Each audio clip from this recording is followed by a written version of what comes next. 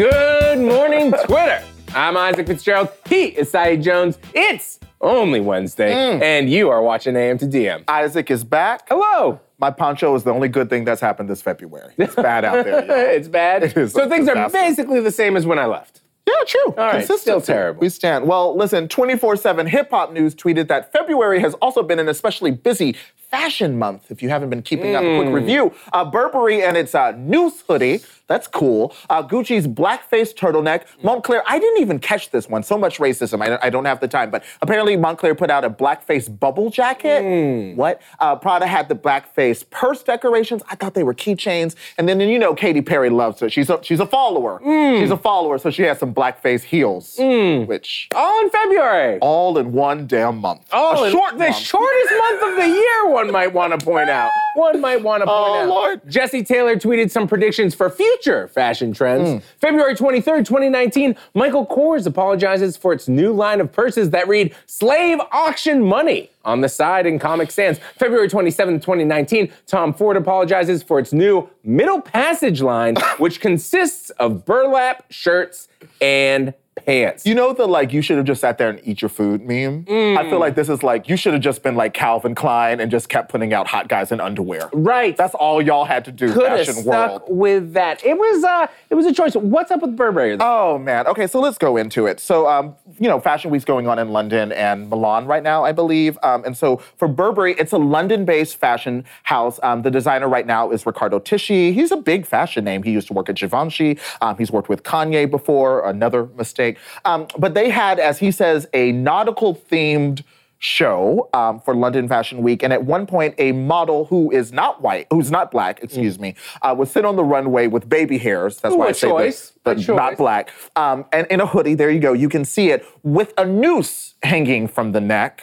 A noose. Nautical themed, you said. Yeah, so here's the Nautical thing. theme. Isaac is a man of the sea, y'all may know. There's another image of the noose. Also, it's just fucking ugly. Yeah. But do nooses come up a lot? I don't think it's a real good knot to tie it for a sail. You might get sad on a boat. I could see that, but absolutely. To this point, and listen, I want to say, I am an unofficial student of fashion. And so the fact that this took place in London with the London Fashion House, just a quick little, Alexander McQueen, a famed, beloved fashion icon. There's a documentary about him just last year. He hung himself. He committed suicide about a decade ago in London. So this is something in the community that people know. So they've, of course, apologized, Riccardo Tisci and Burberry. But shout out to Liz Kennedy. She's a model who was in the show. I tweeted originally that she was wearing the hoodie. She was not wearing the hoodie. But she saw, actually, the look during a walkthrough and was like... Like a dress rehearsal? Yeah, dress rehearsal, and was like, this is messed up. And she posted about it on Instagram. And she said, listen, suicide is not fashion, right? And this is why I bring up Alexander McQueen. She was like, listen, someone in my family recently committed suicide, so this feels disrespectful and it has all kinds of problems. And this is what they told her. She was told to write a letter, quote, and keep it to yourself. This is fashion. No one, apparently she said, quote, no one cares about your personal problems. And then she said she even saw people backstage joking with the noose and pretending to hang it from the ceiling. Right. This is why that detail's important, right? It's nice and cute that they've apologized. They should. But you don't get to go, oh, we had no idea. I'm like, well, someone did if y'all were... Yeah, don't pretend like you don't know what a noose is. Don't pretend like you don't know the racist undertones of that. And don't pretend that you don't know that this is linked to mental illness. Yeah. And don't pretend that the fashion industry, which we could do a whole show on, has a long, long history of race and racism and appropriation. Y'all know what's up. And you know what all of your competitors are doing this Black History Month with all the blackface. Y'all knew. Back to the baby hairs. But seriously, shout out to Liz for saying something good for her. Let's take it to the timeline. Blackface at Gucci, blackface at Prada, and now nooses at Burberry. Are apologies from fashion brands enough? Let us know using the hashtag AM2DM. They aren't enough. There it is. They aren't. All right. Well, in the meantime, here's a tweet from the Daily Beast. CNN staffers are upset and confused about the network's decision to hire GOP operative Sarah Isgur to oversee its 2020 campaign reporting. It's extremely demoralizing for everyone here. Max Tawney, who wrote that story, joins us now. Good morning, Max. Hey, guys. How's it going? Good. Going all right. Girl, they got your back against the wall, Max. I think it looks good. I think you're doing a little bit. It looks like you're in a comedy shop. It looks good. Listen, for those who don't know, who is Sarah Isgur? So Sarah Isker, she's a former GOP operative, longtime political operative, who's worked on a number of political campaigns, including the Ted Cruz Senate campaign, Mitt Romney's presidential campaign, Carly Fiorina's presidential campaign. And most recently, she worked as a Department of Justice spokesperson. She was the top spokesperson at the Department of Justice under Jeff Sessions, working for Trump. So this is someone who is a lifelong Republican operative and who has worked in Republican administrations and law enforcement agencies, and was most recently hired by CNN yesterday. So there's been a lot of kind of like some kind of consternation and criticism over their decision to hire her because she doesn't have any journalistic experience. Her only experience is kind of being on the other side of that as both a political operative and someone who has worked as a spokesperson for the nation's top law enforcement agency. Okay, so part of it is she's been assigned as an editor. She's not just coming on as a talking head. She's making editorial decisions. I think you had an update about this morning, but what exactly do we know from CNN about what she will be doing? Have they clarified her role at all? Yeah, so she's going to be. So I think you mentioned this, and this is exactly right. A lot of the concern about her is that she's not moving from government or partisan politics into kind of a punditry role, an opinion role, which is like fairly normal for a lot of these places.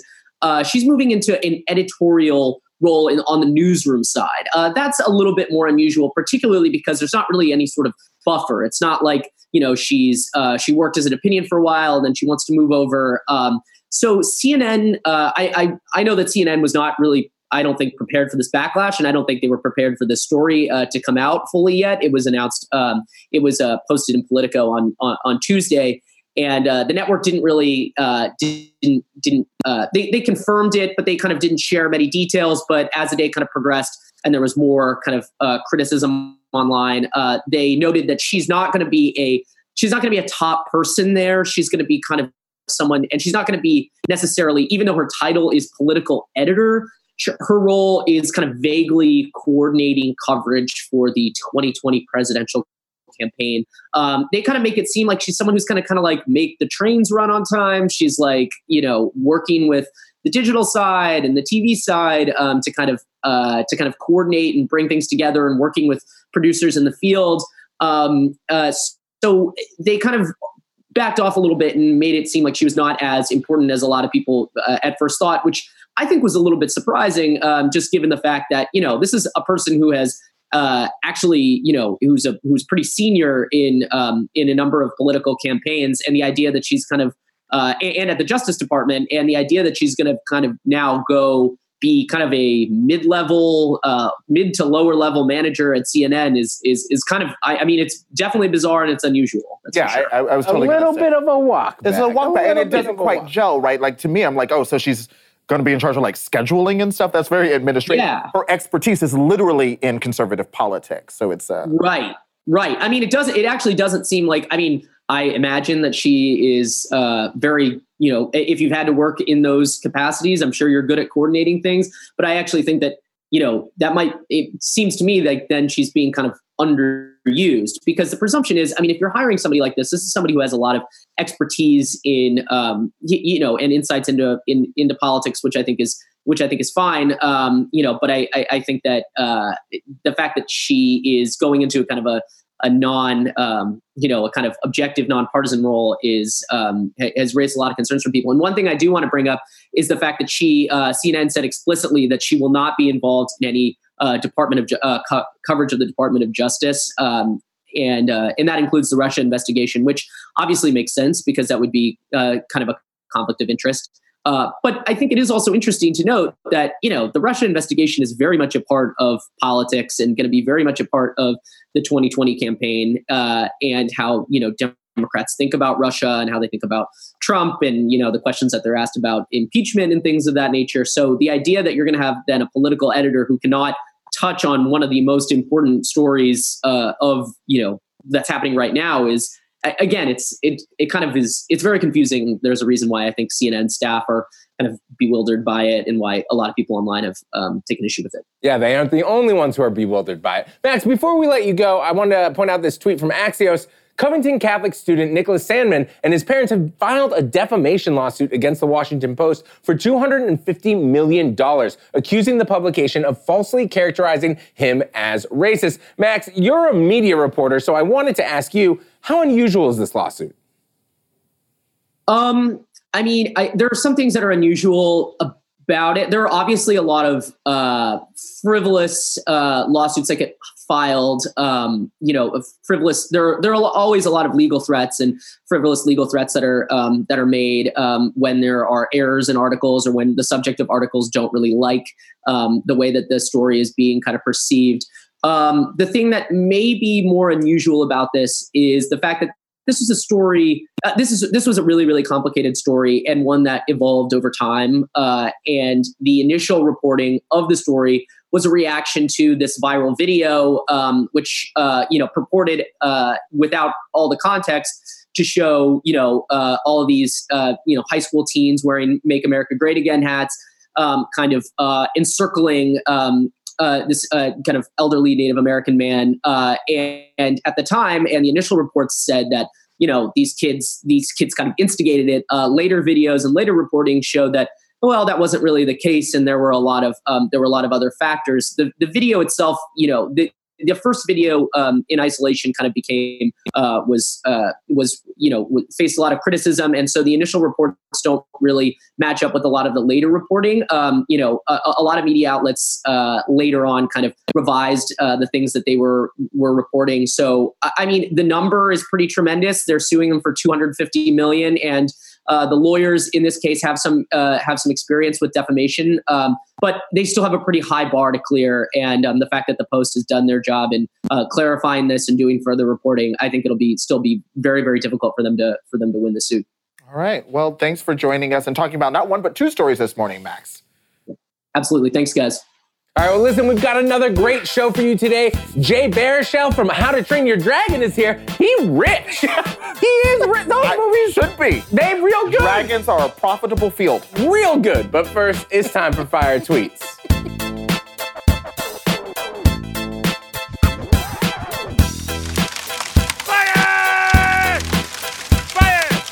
Welcome back. Okay, so listen, we believe in radical transparency at AM to DM. One of the things we pride ourselves on is making sure that us as hosts, we don't just start talking about something we don't know about.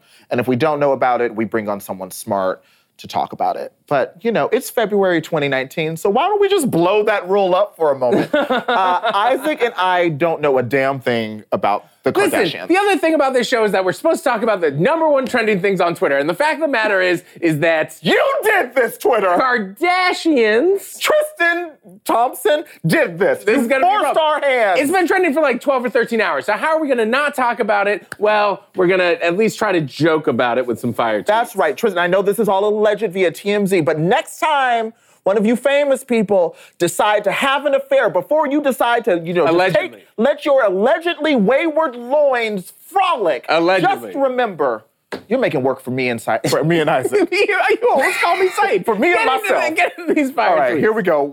These are all tweets about the Kardashians. You ready? No. Me either. All right.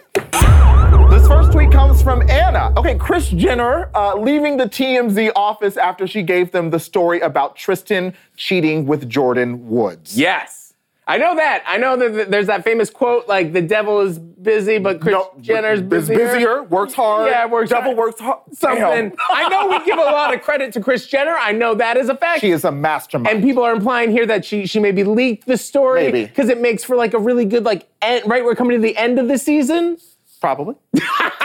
Allegedly. All right, here we go. AA tweeted, Kylie Jenner hearing Jordyn Woods rap along to every single Travis Scott song word for word. I don't get that one. I don't understand that one. I think, I'm really trying to be, I'm not pretending to be, I think Kylie is with Travis Scott. Okay. I feel like they're the couple. Uh-huh. Jordyn is the person that Tristan cheated with. So is she is my man next? Oh, Jordan's a dude. Jordyn's a woman. Oh, Jordan's a woman. So I think it's just like, wait a minute, like you're treating with one person, and now you know my husband's music really well. Okay. Should I be nervous? I see it. I got it. Allegedly. Okay. I don't know. Allegedly. Okay. Yeah, don't sue us, please. You're too busy suing each other. This next tweet comes from Ultra Instinct. Jordyn Woods escaping with her designer gifts before Kylie gets home. So I spoke to some youths this morning. I spoke to one of our producers, Mackenzie, and Rebecca. I just love that. Oh, that's really funny. I love that clip. Sorry. I think the thing is that Jordyn Woods, as I understand, is Kylie's longtime best friend. Yep. In fact, lives in Kylie's guest house. What? Which I know you want to live in my guest house one day. Yeah, those are goals. But so you know what you're not going to do? Gifts. You're not going to sleep with my husband. Again, allegedly, You I take did your that. designer bags and get out of here. But it's not just designer bags. That's like she needs to get rent Get that money deposit. together. Okay.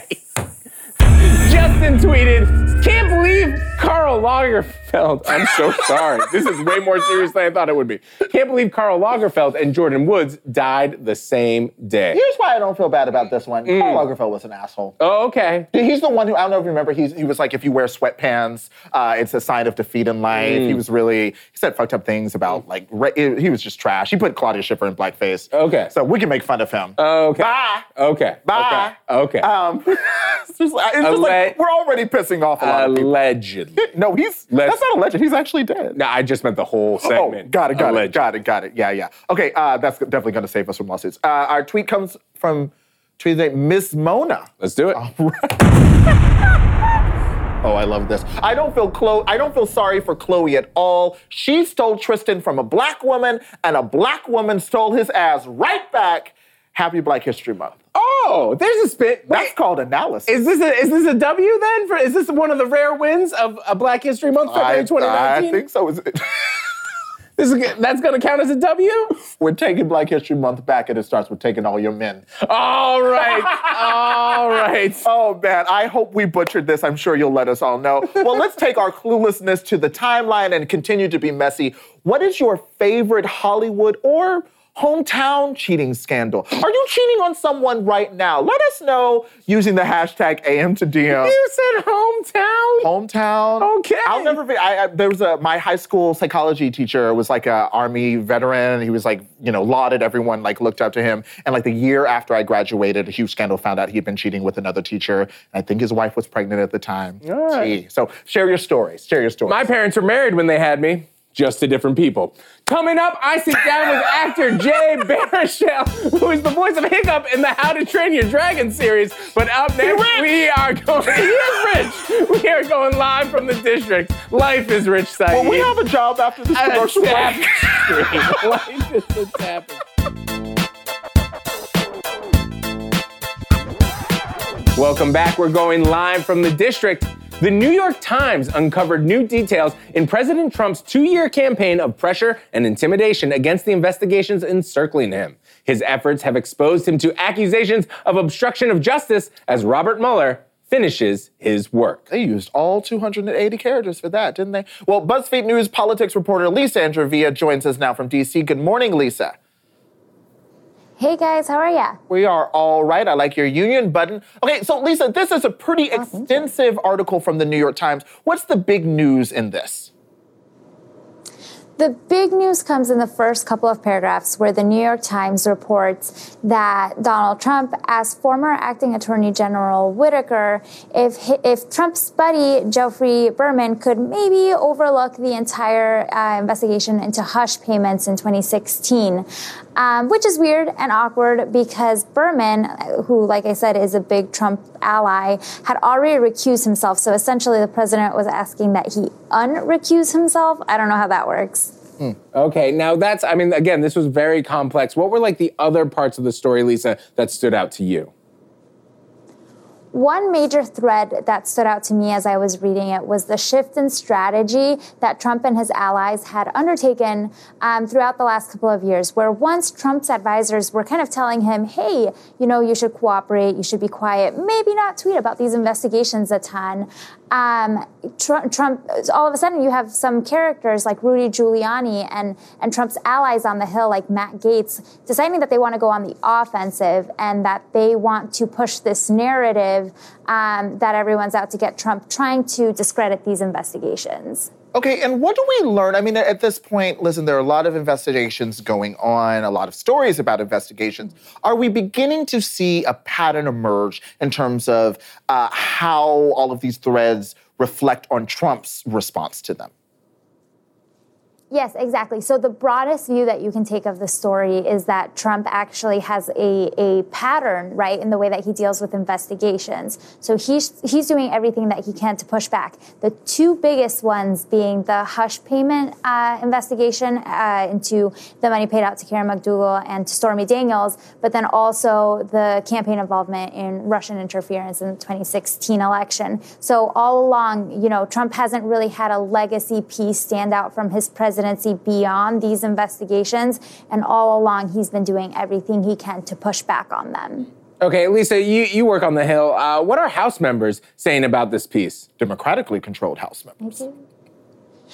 Well, I haven't seen them this week myself just because they are out for recess, but I was reading through Huddle this morning, and they kind of had a collection of responses from Democratic members because, as you mentioned, they do control the House now. And it feels like every time there's a big article like this, you have a series of people coming out to say, if true, he should resign, or saying this is definitely obstruction of justice. But Democrats are sort of looking at all of these and kind of collecting them as blips in a much larger data set about Trump's behavior. And they'll be keeping close watch, because they're the ones running the investigations now.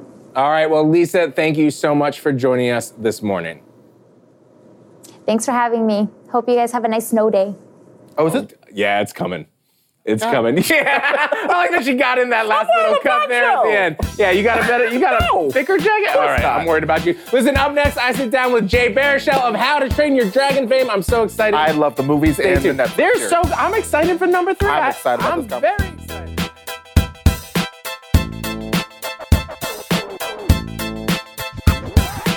Welcome back. I'm joined by actor, writer, director, and Canadian Jay Baruchel, and he is the voice of Hiccup in the How to Train Your Dragon series. How you doing, man? I'm very well, thank you. How are you? I'm doing really well, man, and I'm so excited for the third How to Train Your Dragon. I'm really excited. I want to start with a tweet from you. Yep. You said, "From the bottom of my Viking heart, I want to thank everyone who has made these films and TV shows into the iconic and timeless works of art that they are. Whether you worked to create these special gifts or gave life to them by simple virtue of enjoying them, thank you."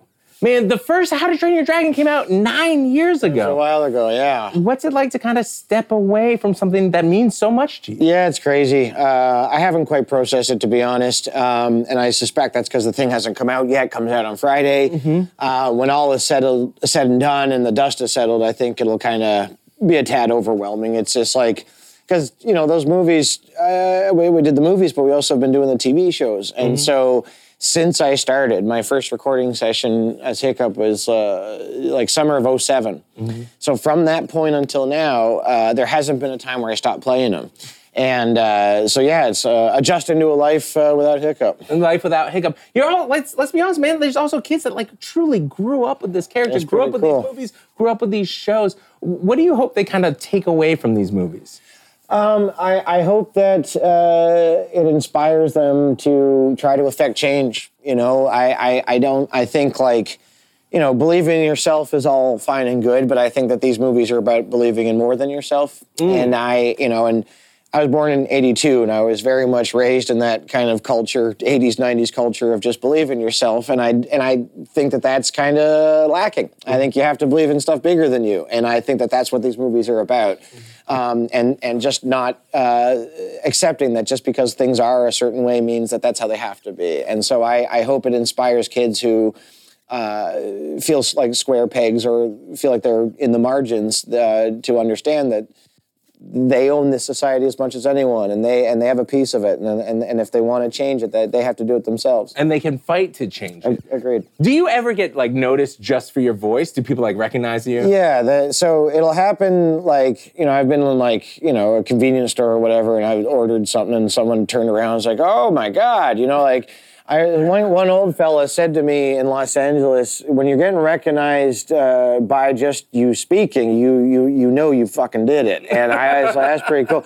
But what I'm more used to is like, friends of mine get me to leave voicemails for their kids all the time. That's a cool one.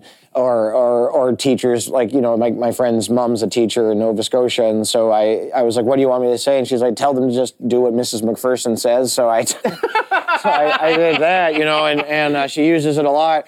But for every one of those, there's a whole bunch of like friends of mine being like, oh, my kids love the Dragon movies. Here come, they want to make, this is Hiccup. And you watch them just go, no, that's not Hiccup. That's terribly underwhelming. Terribly underwhelming. 10 years of disappointing children in person, yeah. And then being like, you're not actually the cartoon. I won't lie, I wanted to open this segment just asking like, so how do you train a dragon? But apparently I wasn't allowed to do that. Because you're many other things. One of which is a proud Canadian. Indeed. Do you have like a go-to fun fact or something when people start dragging Canada? Oh, I've got what go-to? I've got books and books. An arsenal. Yeah. No. I start with Canada being the second or third country in the world to declare war on Nazi Germany, and and there's only 20 million of us back then. Good one. That's a huge one. Most of them are World War II ones. Most of them are World War II ones. But yeah, no. Canadians, because there's not many of us, we have this god-awful habit. It drives anybody that's not Canadian up the wall, including my stepdad, who will just be watching TV with Mom, and she'll be like, oh, Martin Short, he's Canadian. He'd be like, for fuck's sake, stop. And I also break his heart because he's a Southerner, and so when I told him that country icon Hank Snow was Canadian, he was ready to fucking kill himself. But yeah, so we take pride and ownership of literally everyone that was born in my country. You have to claim your people. Have to claim your people.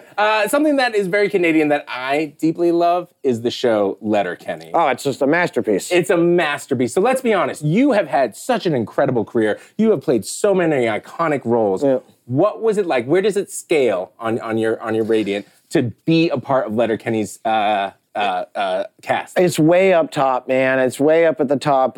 So my buddy Jacob Tierney, who plays the preacher on that show, who also directs every single episode, I've known him. We lived on the same street when I was 5 and he was 8, and he's directed me in a bunch of movies. And then Nate, who plays Derry, I directed him in Goon 2, and K. Trevor Wilson, who plays Squirrely Dan, I did a Pillsbury Pizza Pops commercial with him when I was 16, so I have like deep connections to Letterkenny in addition to being a big fan. Mm-hmm. And so I just like willed it into existence. I guilt tripped them every fucking time I saw it. I was like, yeah, guys, so I live in Toronto, you shoot in Sudbury, it's a 5-hour drive, hour flight, people recognize me still, so I feel like you want maybe that, I don't know. Got any roles opening up this season? And then they were like, yeah, we want you to play a Nazi. And I was like, Jacob, for fuck's sake, this is just because of the way I do my hair, and so, but it was cool. No, it was the best, and I'm such a huge fan of Jared Keeso. I'm a fan of all of them, and I just adore the show, and like,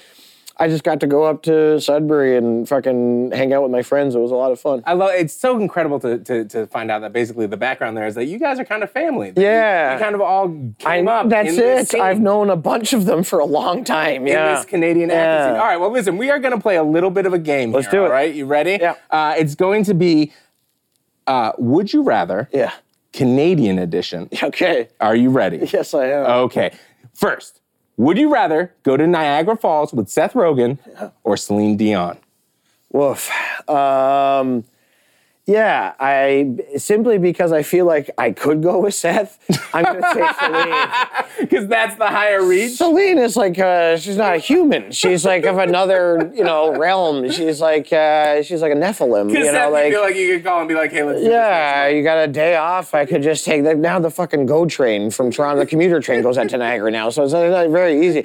Celine would be a pretty big deal. Celine's it. All right. Would you rather chug a liter of maple syrup or a liter of poutine gravy? Oh, that's a hard one. I have to rather, right? Okay. Fuck.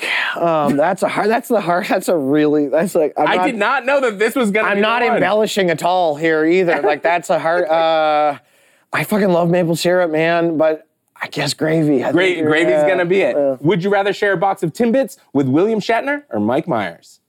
Shatner. Shatner's it. Shatner's from the same neighborhood in Montreal as an NDG boy, just like me. So Shatner's a hero, man. Yeah, Shatner. I love it. Would you rather guest star in an episode of Schitt's Creek or go back in time and guest star on Degrassi? Go back in time and just do Degrassi. Is it more about the time travel or is it about Degrassi? More about Degrassi, yeah. It was a very influential show. The original Degrassi Junior High was a big deal for me. All right. Would you be, and I'm probably going to butcher this pronunciation. All good. Would you be dropped off in Nunavut? Yeah, how'd I do? Good. No, pretty good. All right. And be forced to walk all the way home or wear a Toronto Maple Leafs jersey. None of it, yeah. Just land me in none of it. I'll fucking take me about a year and a half to walk home. But Iqaluit to Toronto is a pretty long fucking walk. It's a cold day in hell when I'm wearing a Leafs jersey, man. It's like I'd have to lose some fucking bet. Let me you tell wrote you. a book about being a fan, right? Yes, and I wrote an entire chapter about how much I hate the Maple Leafs. Okay, so it's not just about loving, it's about hating. It's about hate, yeah. No, we Montrealers are very petty people. All right, last one here, and I want you to know that these all came from Emma Loop and Paul McLeod, who are two Canadian BuzzFeed News reporters. Amazing. That work down in D.C. Would you rather fight 100 beaver-sized moose or one moose-sized beaver? Oh, beaver-sized or one moose-sized. 100 beaver-sized moose. Yeah, a moose is fucking huge, man. I don't think people realize They're giant. If you hit them, people get killed every year in Canada from hitting moose with their car. If you hit a moose with a fucking F-150, you're the one dying. The moose is fine. So yeah, I'd take a bunch of those little guys. Yeah, and just kick them around. You just pour bleach on them. Wow!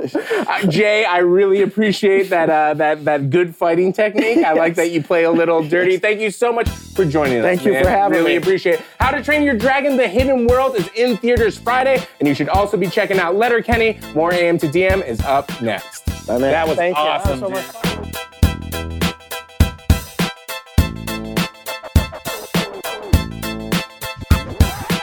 Welcome back. This is Awesomer Together, brought to you by the new LEGO Movie 2 playsets, including this one behind me, Sweet Mayhem Sistar Starship. Today, I want to talk about how working parents can balance their time at the office and still have time for adventures with their kids. Liz Tentney, co-founder of Motherly and host of the Motherly podcast, joins me now. Liz, how are you? Thank you so much for coming on. Thanks for having me. So you are a superwoman, super mama. You are about to have your 4th child, and you're also a working mother. And I think one of the hardest things about being a working mother is trying to allocate your energy, trying to choose when you focus on being a mom and when you focus on your work. How do you do it? Totally. Well, I think really important thing to remember from the beginning when it comes to working parenthood is that it's not just a women's issue. And in fact, for women to thrive in the workplace, it's just as important that fathers and men are able to be involved in the home front on a daily basis. So when my husband got a more flexible job, that meant that my days actually got a lot easier. And I highly encourage couples who are going through that to see it not just as a women's issue, but as a couple's issue that they can face as parents together. But the second part is I just read this amazing book by Tiffany Dufu called Drop the Ball. I'm a huge fan of her philosophy, which is no human can do everything every day, but she really teaches you how to focus on where you want to make the biggest impact at work and at home. And so when you're really deliberate about what you're trying to achieve any given day at work or with your family, there's not chaos, there's purpose in your days. So that's a philosophy I highly recommend that book. So there's philosophy called lazy parenting, which obviously goes against the typical parenting mantras you read. Everyone's expected to be everything all the time. But you say embrace lazy parenting. Can you talk about that? I am a huge fan and aficionado when it comes to lazy parenting. Some people call it lazy parenting. Some people talk about the Montessori philosophy. The idea is don't do anything for your kids that they can do for themselves. In my house, that means that my 5- and 6-year-old sons actually get themselves dressed and they pick out their own outfits, which leads to some very interesting fashion choices, but I don't have to dress them and we don't have a battle over that. I also recommend with this lazy parenting philosophy, having very simple daily routines with your kids so they know exactly what to expect. It's really putting a lot of the choice and responsibility on your kids so that you're not controlling them or running around trying to get them ready or getting them to understand the rules every day. Instead, they have this independence and confidence so they can more often take care of themselves. I think one of the things that's so hard for women is we are told that we have to do everything, right? That we have to be the perfect wife, the perfect mother, perfect at our job. And, obviously this is a parenting issue, but I feel like it does fall on women. Emotional labor always does fall on women. Mm-hmm. How do you do it? How do you let go of that expectation to be perfect? The pressure on women to be perfect is real, and I honestly think you begin to let go of it when you recognize that it's coming from the outside. An example of what I recently went through was I started asking our au pair to make my kids their school lunches because it was starting to stress me out all the time. And when she was able to take on this little role in our household that she didn't do before, I realized it didn't really matter to me that much to be the kind of mom that makes the lunches every day. And so I let go of the guilt. I realized that guilt was actually coming from the outside, not from what I truly valued and wanted to achieve every day as a woman. So recognizing what your own values are and where you want to make an impact in your family and in your work versus ideas that come at us from the culture, I think is a really important step in letting go of that guilt. That is such a good point. Take actually what you value and not what society tells you we should value, which they say we should value everything. Right, exactly. Do you have any more ways that working parents can make the most of the time that they have at home with their kids after work? Because it's such a small window for so many people. So a very basic thing that I do is put my phone away after work. Like actually put it in a place I can't access it so that I'm spending really deliberate time and I actually sort of mentally check out from that. I also used to have the radio on, like the news on in the background a lot. I turned that off as my kids got older so that we're actually using that time to deliberately connect. Research shows it's not the amount of hours that you spend with your kids, it's the deliberate moments of connection that make the biggest difference in family success, in child wellness, and confidence as they grow up. So what I've experienced in my life and what a lot of the research shows is that being deliberate and purposeful is much more important than just being present all the time. That is such good advice. I feel like for everyone in our daily lives to be more deliberate and purposeful about the things you actually value and care about. Liz, thank you so much for joining me today. Absolutely. Don't go away. Up next, Saeed is talking to the stars of The Other Two, Drew Tarver and Helena York.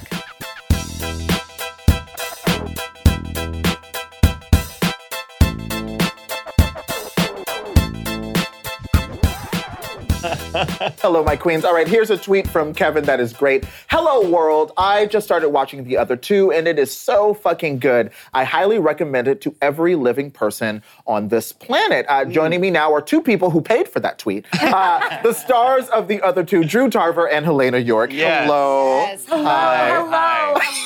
Yes, we paid $20 for that tweet. Good. Oh, just 20? Just 20. Just pretty 20. Cheap. That's a steal in this economy. Okay, so for people who aren't standing yet, which is like 5 people, and we hate them, what is the concept of The Other Two? It's about this young kid who gets this overnight success on his song, I Want to Marry You at Recess. Right. He's catapulting through fame, and it's about his two loser older siblings. Wow, which we harsh. Yeah. We are them. No, we identify as losers. That's okay for us. That's okay. We feel good about that. We know that it's a lifelong commitment to loserdom. Yes. Someone told me that at one point, like one of the possible titles of the show was going to be like, I'm so happy for you. Is that true? Oh gosh. Oh, that's a funny, good title. I never heard that. Yeah. Well, I'm so happy for you. That's very apropos. I love it because I just like it because I feel like we are all in situations where people we love have good news, whatever it may be. They might be, I don't know, dating someone and you're single during Valentine's Day. And you have to root for them. Right, yes. Are you getting a lot of responses to that from the audience? Like, I feel this story? Yeah. I think I can definitely identify with, I'm the oldest of 4, and all of my younger siblings are cooler than me, and are just better all around people. Okay. So I am very much constantly kind of being like, well, good for them, I'm happy for them. I identify with mine because I'm the oldest of 3, but I think that I'm better than them, even though I'm not. Right. So that's how I really self-identify point. with my character. That's how you get to Brooke. Yeah. So the character Chase Dreams, which also that name just kills me every time I think about it, is kind of based on Justin Bieber. Is that fair or little? Is there a smidge of Justin Bieber? I think the idea is that he is this giant pop star kid. If you see parallels to something, that's your brain. Yes. What a polite. Yes. If you read into it. Yeah, if you read, then you're welcome to. Yes. Well, something I wanted to ask you, do you think you could handle personally the level of scrutiny that comes with A-list fame that Chase gets? Would you? Well, we're getting a little taste of it. We've started to get recognized for the show. Okay, tell me. And turns out we can't handle it. We can't.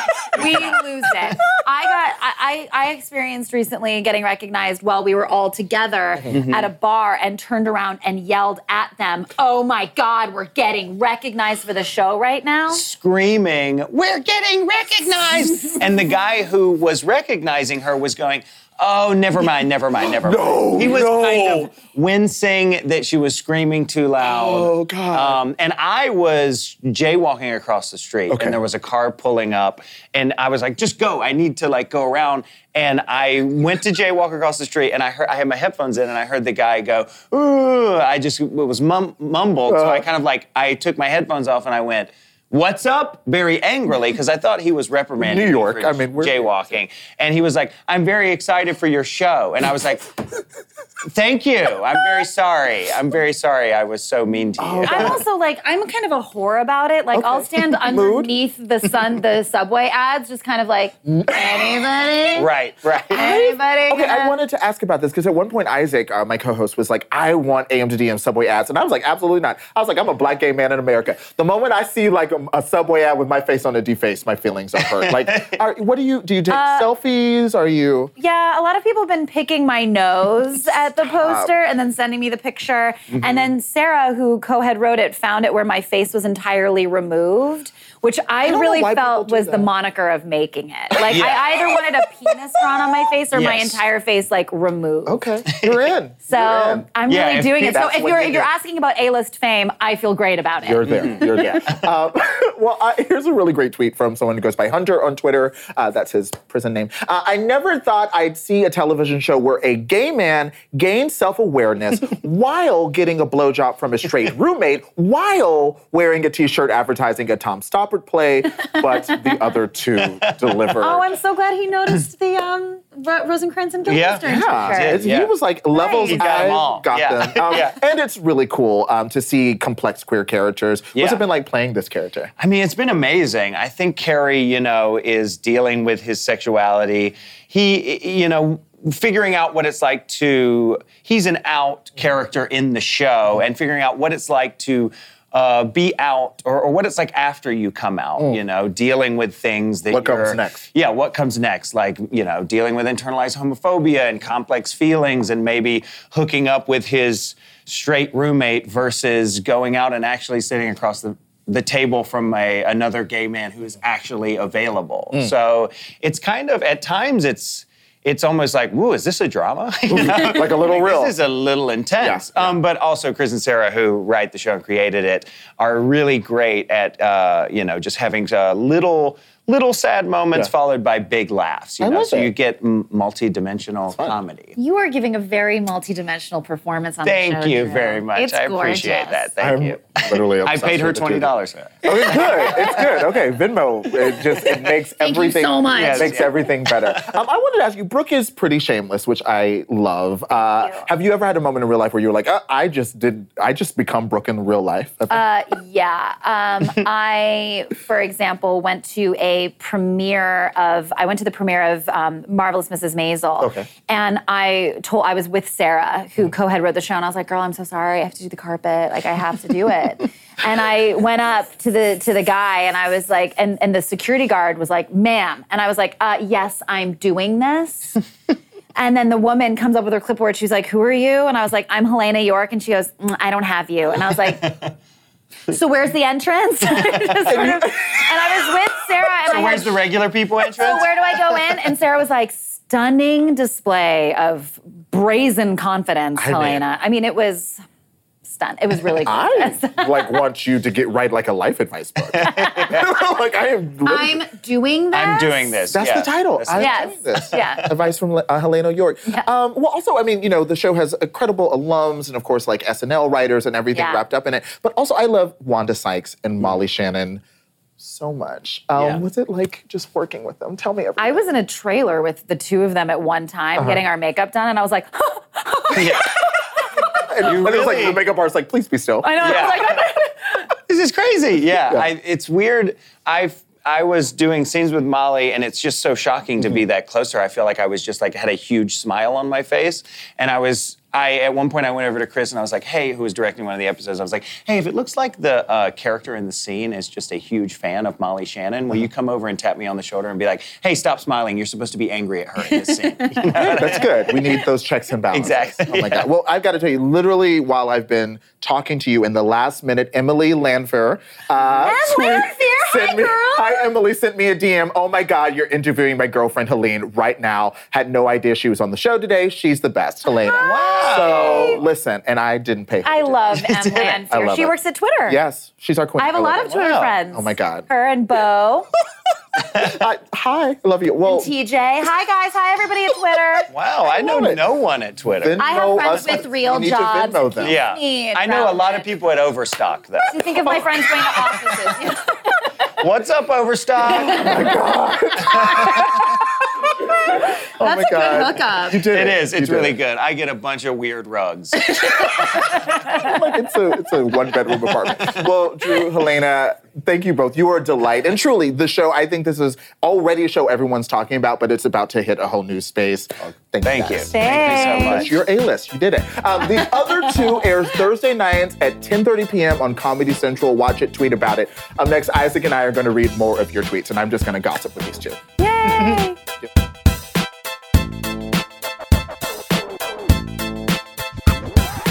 Welcome back. They were a delight. They were so much fun. Someone was like obsessed with this interview. I'm like, I'm gonna follow them both. I'm obsessed. I want to be real life friends. I really like that off the top, Overstock.com. As far as we know, maybe he's secretly back. As soon as we went over, he was like, oh yeah, I just randomly said Overstock. I was like, Overstock's just on your mind?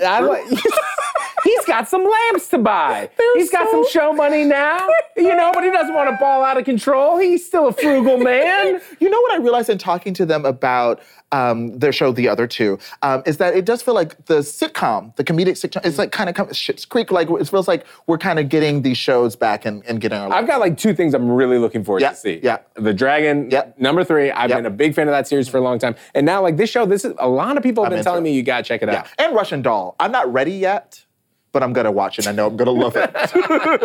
All right, so we wanted to know if apologies from fashion brands for their extravagant, over-the-top racism was enough. And Lily had this to say: apologies aren't enough at this point. I don't know much about the fashion industry, but I'm guessing that the Noose hoodie design had to be a pitch before it was made. That's a great point. Anyone could have said something about this, and they didn't. They need to do fucking better.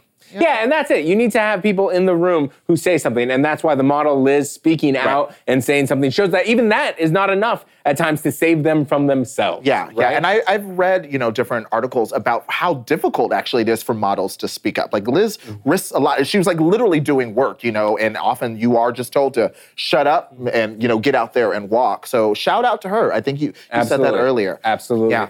Bianca had this to say about my interview with Jay Baruchel. Shout out to Jay Baruchel name dropping Nova Scotia and the Flippin' Go train on AM to DM. He brought it local. You know, that's what I like. A lot of people claim an area. A lot of people claim. He really had the facts. He backed it up. He had the talk. It was really impressive. I'm not from Canada, so I couldn't verify it. But looking at the timeline afterwards, there were a lot of people that were very pleased to see him making those kind of local comments. You know, I don't say this often, but you know what AMDM had today? Some goddamn delightful white people. Jay, Drew, Helena, come back anytime. Y'all were a breath of fresh Caucasian air. I feel like we should have a graphic for that. Like, delightful white people. A white person who isn't irritating Saeed today. I loved it. 3 for 3. All right, before we go, I'm excited about this. We have some tea to spill. Follow our AM to DM Instagram account. Heck yeah. For, I don't even know what the tea is. Oh, we have exclusive celebrity content, behind the scenes stuff. No, the stories are really incredible. I don't know if you I do love the stories. Ooh, okay, I do like it. Yeah. I like that they ask celebrities to do charades. I really enjoy that. They also have a big spinny wheel now that they're playing a lot of games. It was really fun. I'm just saying there's out of a hat. It's very exciting. Stuff to check out there, absolutely. We're low-key a Noah Centineo Stan account, but anyways, definitely follow AM to DM on Instagram. I do want to take a quick moment to say just one little picky thing. Go nuts. About Noah Centineo CK. We need bulges, Calvin Klein. You know, I just feel like this campaign ad, it's like sexy but a little safe, and I just, I don't know. I just want a little bit more.